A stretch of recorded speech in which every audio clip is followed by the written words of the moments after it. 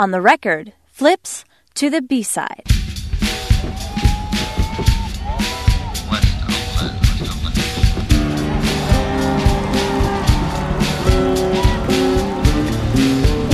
Good morning. I'm Mia Lobel, and you're listening to B-Side. This month, you are what you drive. Stories about transportation and the sometimes unusual ways we get from place to place. As On the Record flips to the B-side.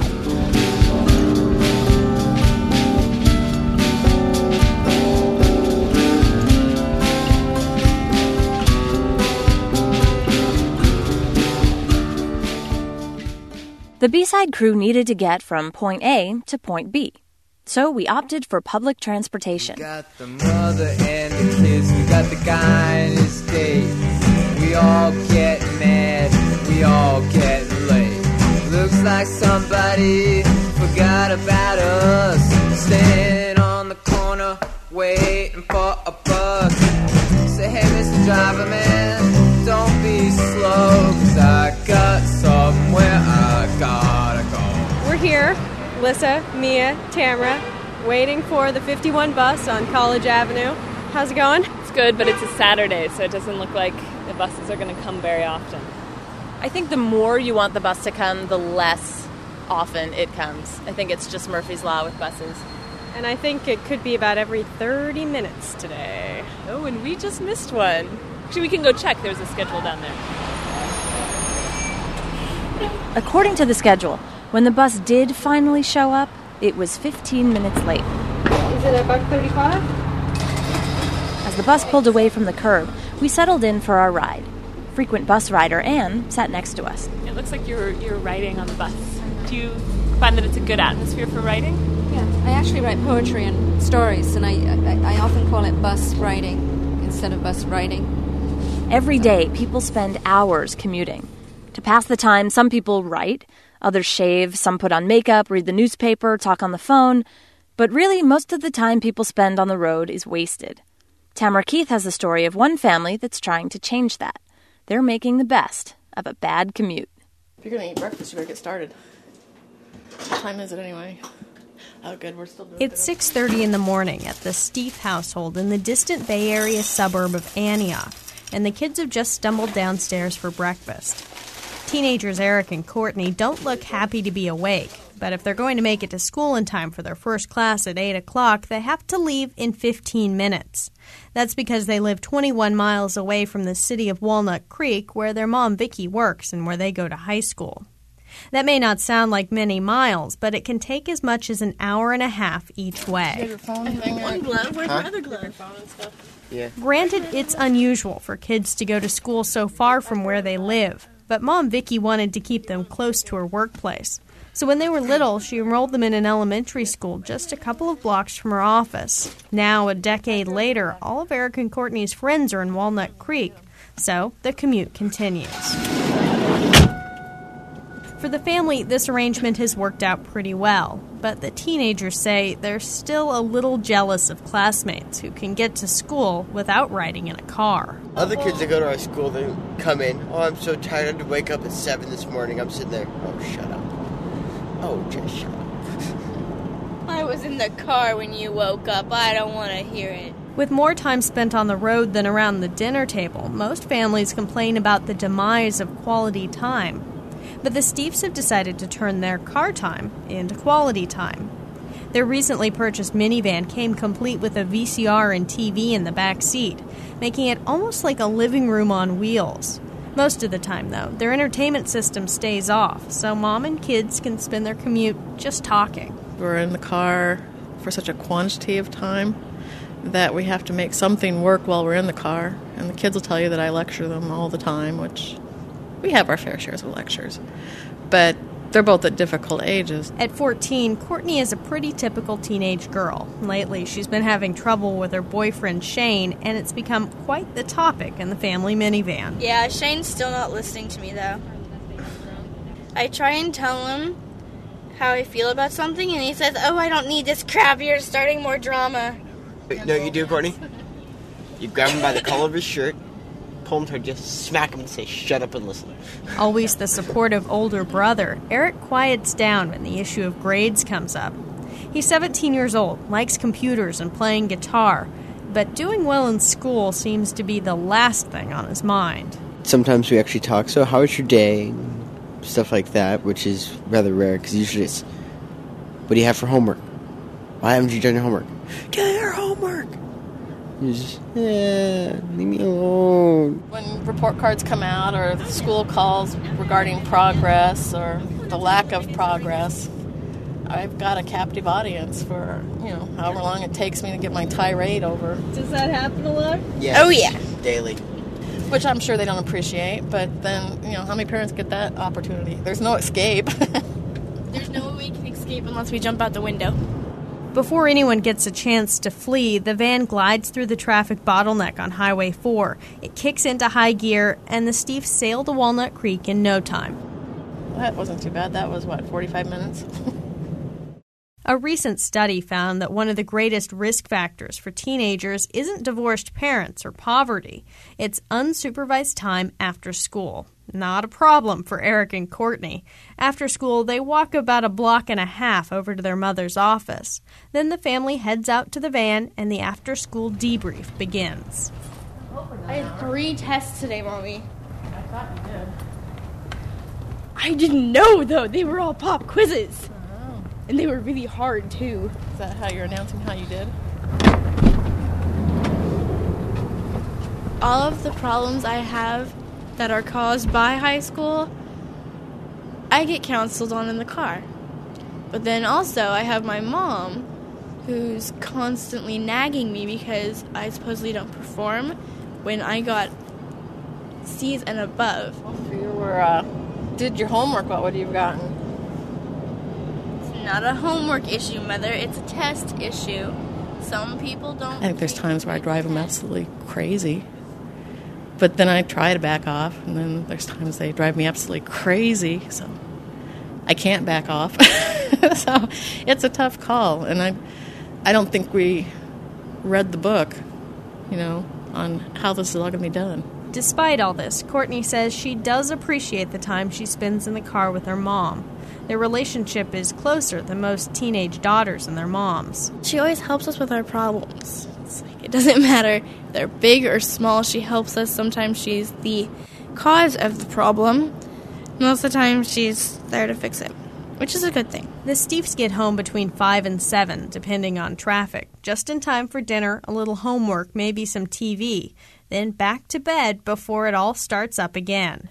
Fights, lectures, and high school soap operas included, Mother Vicky says she can't imagine giving up the time she and her kids spend in the car. Most of the time I have people pat me on the back, condolences, and they're there, and how could you stand to spend all that time in the car with the kids? You're crazy to commute with the kids. But I think it'd feel more like a commute if I didn't have them to talk to.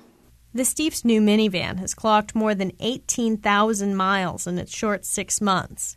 That's a lot of time in the car. But as the Steves see it, time spent together is time well spent, even if it is in a minivan going 15 miles an hour on the freeway.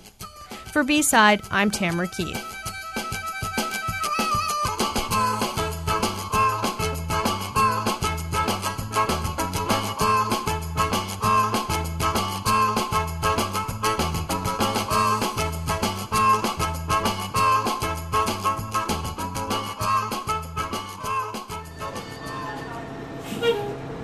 Back on the bus, our crew discovered a mean irony. A bus that arrived after ours had just pulled ahead.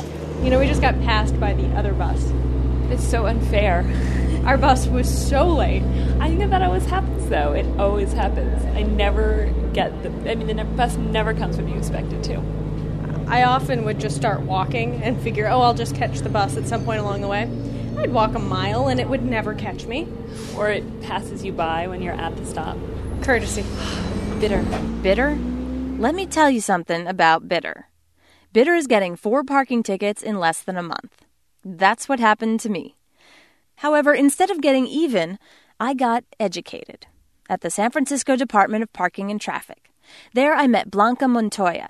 She took me on what reporters call a ride-along to learn what it's like as a much-reviled meter maid.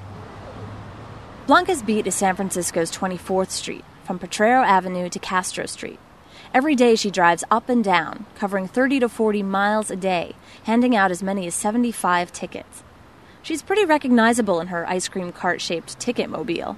And though Blanca is a familiar sight on 24th Street, people don't exactly wave and welcome her to the neighborhood. I'll be flipped off, a couple times a week. They'll give me the beep, beep, beep, and, me, you would think I learned by now. I look because I think somebody's getting my attention for something, and they'll just flip me off, and what did I do to you? I don't even know you. I didn't even give you a ticket. I don't exactly know what I was expecting when I met Blanca, but suffice to say, I was surprised. First of all, she's really pretty. Long, curly, dark hair, a big, cheerful smile, medium build, tasteful makeup. She's 38 years old, and she's been doing this job for over 10 years. Not, as I thought, because of some sick desire to punish innocent drivers, but because she likes to be outside. I am not an office person. I cannot sit 8 hours, and just have papers right in front of my face. I'm not, not that it's bad, but I just wasn't put on this world for that. And for a working single mom with 2 kids and only a high school degree, being a meter maid pays pretty well, at almost $20 an hour. Certainly beats my independent producer's salary. But before I have a chance to consider a career change, we run into our first parking violation of the day. A produce delivery truck is double parked in front of a corner market. I brace myself for combat. But she lets him go. Sometimes I can't do it. Yesterday, I gave one because he was just totally blocking the whole crosswalk. I picture myself driving going, 275. He wasn't driving a Mercedes, and it bothers me sometimes. It's still, it hurts to hurt other people financially. It hurts to hurt other people? This was more than I could handle. Was I cursed? Why me and not them? Blanca explains. I would love to tell everybody that came running up to their car, okay, go, and void it out if I haven't printed it yet. I can't do that. I would like to, but I can't.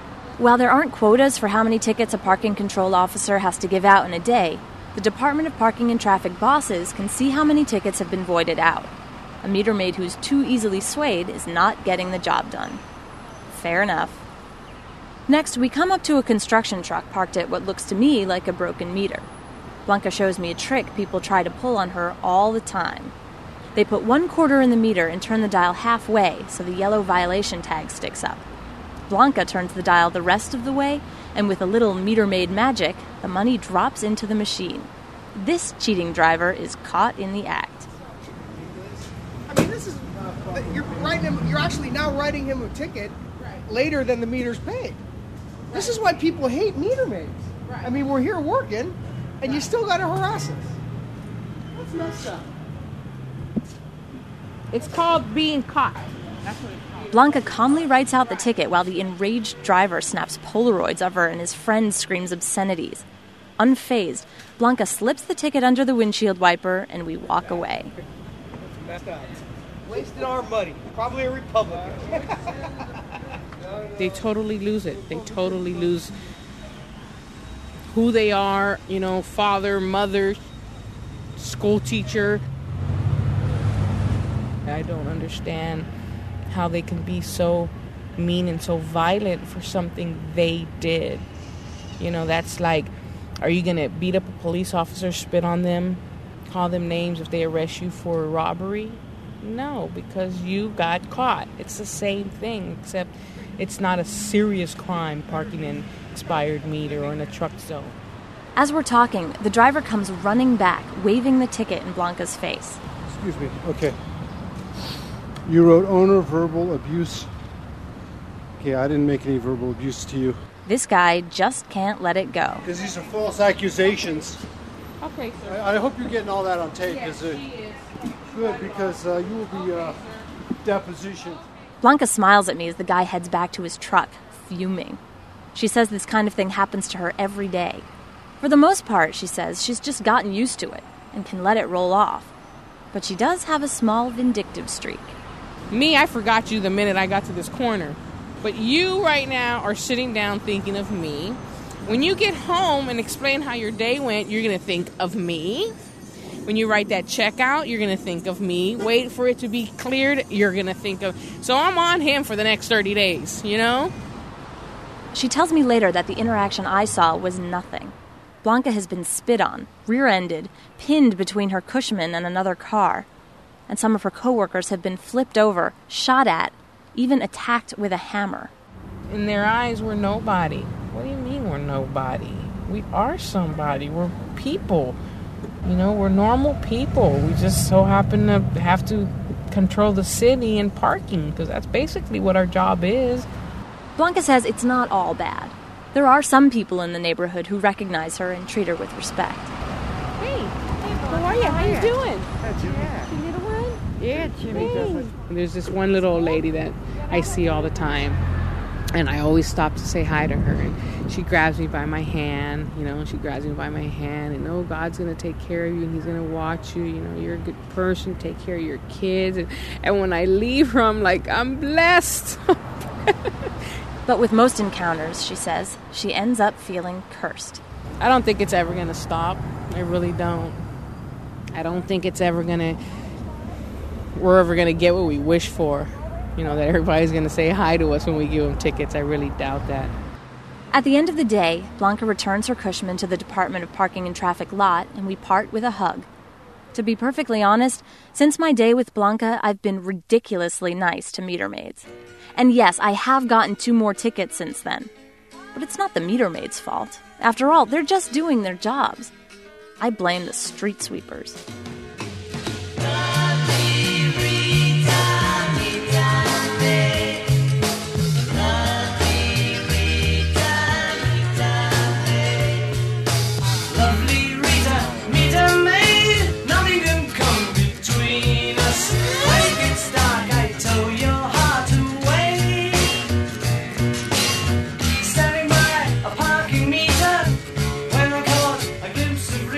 You're listening to KALX 90.7 FM. Stay tuned as On the Record flips to the B-side. Across her shoulder, made her look a little like a military man. Lovely Rita, Rita maid, may I inquire discreetly, whether you're free to take some tea with me?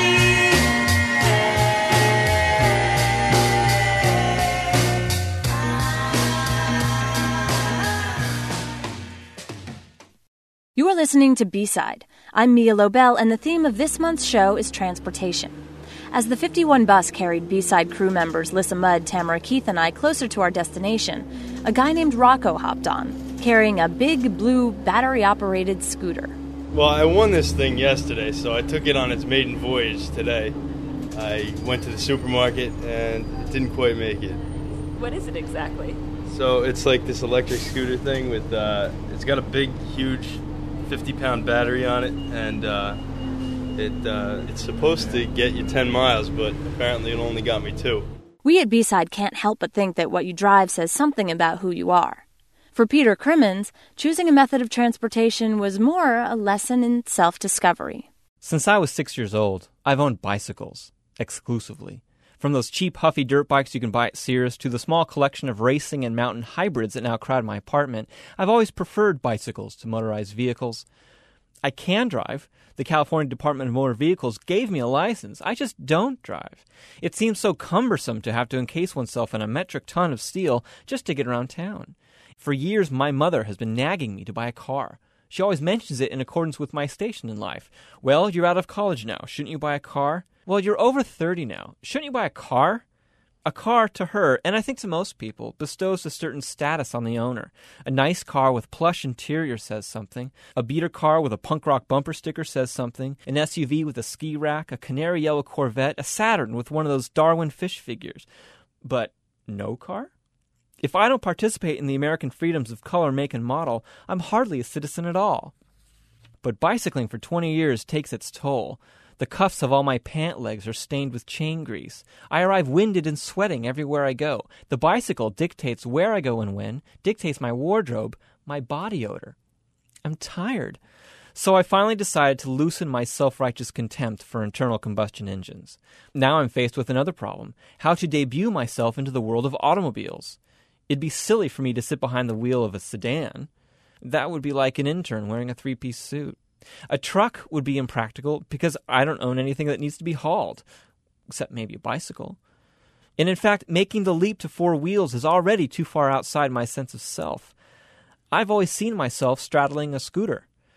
There's scores of scooters on the market. They're efficient, inexpensive, and cute. The Yamaha Riva, the Honda Elite, the Raz. But my personal image still nagged at me. I couldn't see myself walking into the motorcycle parking lot past all the Rebels and the Fat Boys and the Hurricanes and the Nighthawks to rev up my perky little jog. There is one scooter that can hold its own, the Vespa. It's mod. It's cool. Even while pedaling the bicycle, I've wanted to be like the Italians, zipping through cobblestone plazas in Rome, who, in their skinny suits and wraparound sunglasses, themselves wanted to be like Marcello Mastroianni. So, of course, I bought the Vespa. A white 1982 P200 to be exact. Now I can drive alongside America's car culture with aplomb, straddling the cultural identity of my own choosing, and I can confidently go into the motorcycle parking lot and rev up the real deal. Peter Crimmins can be seen lane-splitting the streets of Berkeley, California. Watch for that white P200. He hopes you don't cut him off.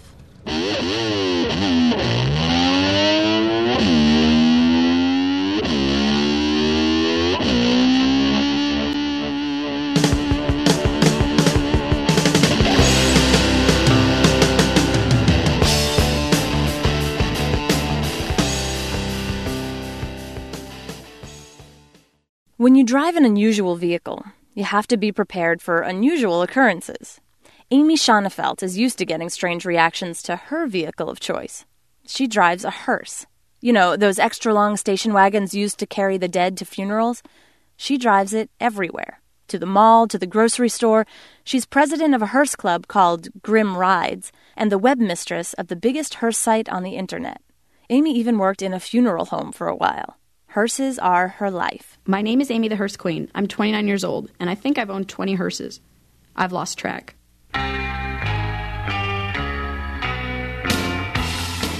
I grew up down the street from a funeral home in Sunnyvale, California.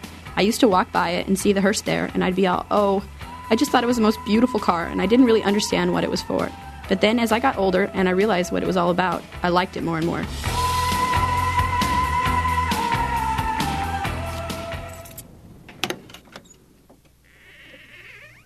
This is my back door. If you open it up and if you look inside, there's the little light fixtures over here, and they light up when the back door opens. Mine's a three-way side loader, which was the most expensive one that they offered. And the reason being is this great big electric table right here. And what happens is the coffin sits on that. Now, there's a big motor underneath the table. When you push all the buttons and unlock the table, then the electric table will slide out with the coffin on it, which was supposed to assist them in moving the body around. And it just looked good. It just was very, showy. I think it's slick. Lots of times when you buy hearses from funeral homes and you look in the glove box, you'll find, property of Harker Funeral Home, when there'll be, little smelling salt packs or something. I worked at a funeral home for 4.5 years. I lived there. They gave me free rent. I just had to wake up in the middle of the night and answer the phones and let in the folks that brought the dead people. It was the only job I ever had that didn't seem like a job. You know what I mean? Most jobs you're like, I hate it here. But that job was really fulfilling. I wanted to be a nurse, but I don't think I could watch people die. But being there for the families, after they've suffered a loss, being there for them, I think it's almost as fulfilling as being a nurse.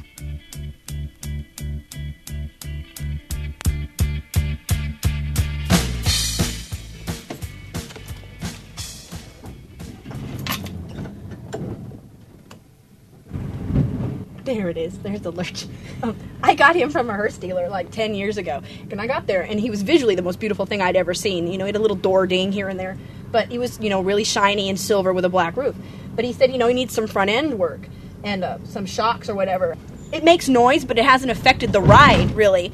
So whenever I brake, he makes this lurch sound, and I just thought it was just so charming, I've never bothered to fix it. Lurch has had 4,782 bodies in it. when the funeral home owned him. Then when I owned him and I worked at Chapel of the Flowers in San Jose, California, I used him for a couple services. He took this poor woman that had been murdered by like some kid, so I had to take the funeral service in Lurch, which is a really weird thing because I'm used to driving a hearse, but I'm not used to driving a hearse with a body in it. That was a whole different can of beans. And he's not like some of the hearses you might see in movies where they have the divider behind the driver, and then there's like a divider window. He's all open inside, so the coffin is like 4 inches from the back of your head, and the only thing holding this like 800-pound coffin with a person in it is this one little piece of metal right here. And I was like, oh my God, please don't let it break. Please don't let it squish me. It felt bizarre. I mean, I felt really proud, because I was in a funeral procession. But then the other part of me was like, oh my God, I have like 80 cars following me and these 2 cops in uniforms on the side of me, like with funeral escort on their back. And, I'm like, I can't lose these people. They have to all follow me to the cemetery and the whole deal. And I was like, almost totally combusted. I had white knuckles the whole time. Sometimes, just because I've had him for so long, I don't remember that he's a hearse. And so I'll be driving and I'll be wondering, why the heck is that person next to me just bugging out? Because they will bug out. They either, yeah, that's so cool, I gotta borrow that, that's rad! And you're like, oh my God, get away, Or else they're flipping you off or calling you names and a freak and spitting at your car. All kinds of stuff. All kinds of crazy stuff. When I was growing up in Sunnyvale, they have the Sunnyvale Neighborhood Awareness Program called SNAP. It's supposed to be for like earthquakes, but they'd have like monthly meetings and talk about the Satanist drug-dealing redheaded girl with the hearse. And I'm like, who are they talking about? And I made them all, oh crap, they mean me! I'm not a Satanist drug-dealing freak. We have a word for it. We call it hersecuted. Instead of persecuted, we just get hersecuted. People take it out on us.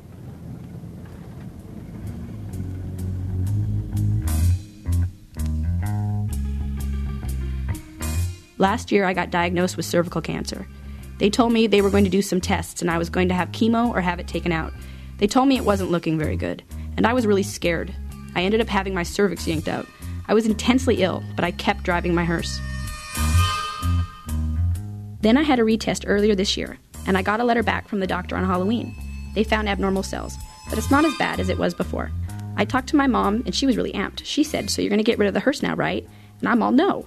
I think she assumes that since I'm sick, I should sell Lurch so I won't be depressed. But looking at my hearse doesn't make me think about my own mortality. But I understand how my mom feels about my hearse. Because when the post office truck pulled up on Halloween, I saw what most people see when they look at Lurch. To them, he's a big symbol of death. But to me, my hearse is like drugs. I'm driving a 3-ton, 23-foot symbol of death, and I'm blissful. I think that owning a hearse and working at a funeral home for a while, I just had a whole different outlook on death. It's just like we say, don't take life too seriously. It's not permanent. I have a t-shirt that says, put the fun back in funeral. I wish I wore it. It's my life now. There's a hearse club in Southern California which did a beautiful thing. One of their members died and they took him to the cemetery in his own car. It was hard, but I thought it was a beautiful, beautiful thing. If something happens to me, I hope somebody will take me in my car. I totally want to.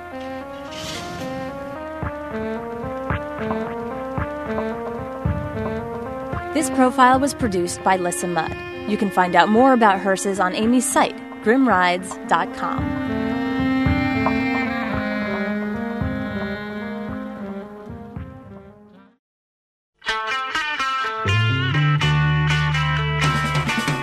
Asked the girl what she wanted to be.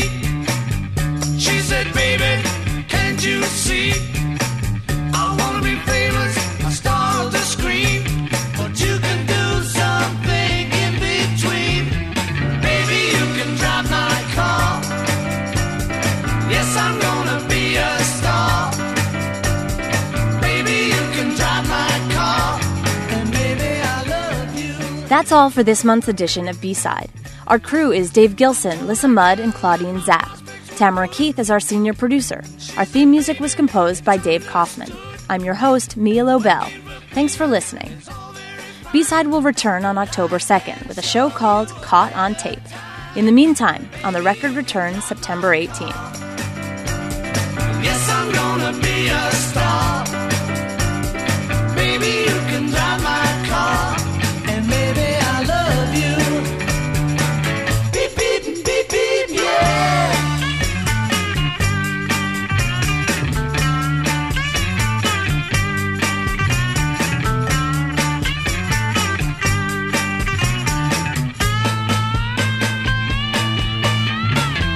Baby,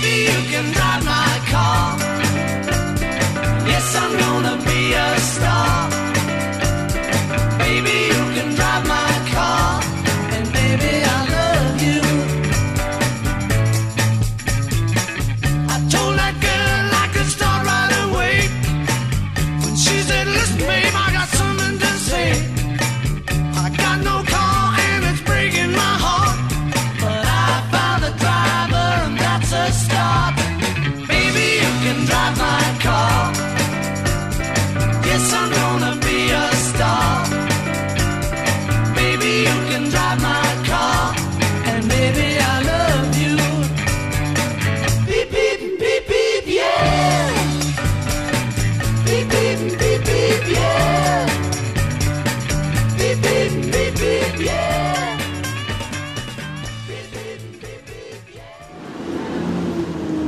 I think the next stop is ours.